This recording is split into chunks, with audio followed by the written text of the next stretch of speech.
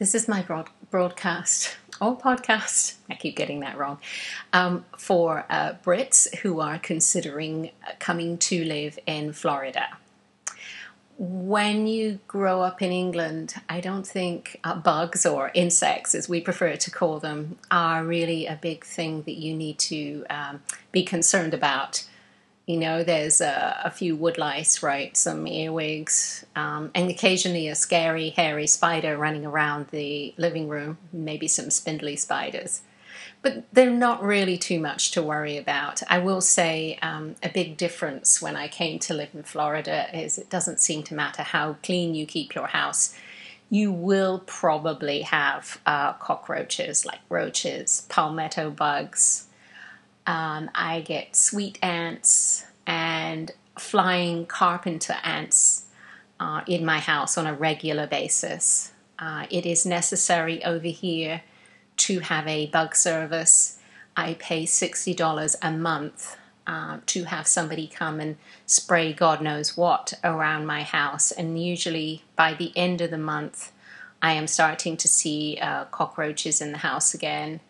However hard they try and find these nests of carpenter ants, I get flying carpenter ants. I was lying in bed the other night watching them fly around my ceiling fan. Sometimes you get up in the night and you're going to see a roach in your sink. It doesn't seem to matter how much you clean, how much sweeping you do.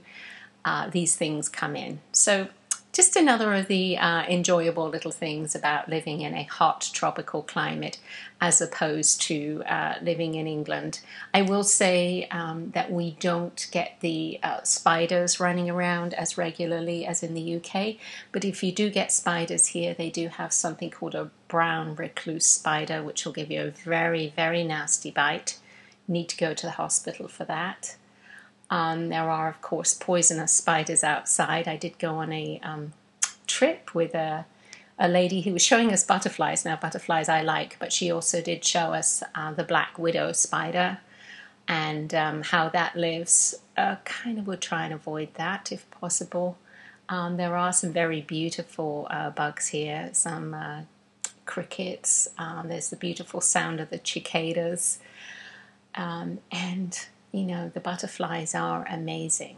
You know, there's monarchs out there and all kinds of other things. I think fritillaries or something. I'm not even sure what they're all called, but if you do come here, you will enjoy those, but just be prepared that sometimes they do come in your house and it doesn't matter what you do. You're probably going to have to put up with that.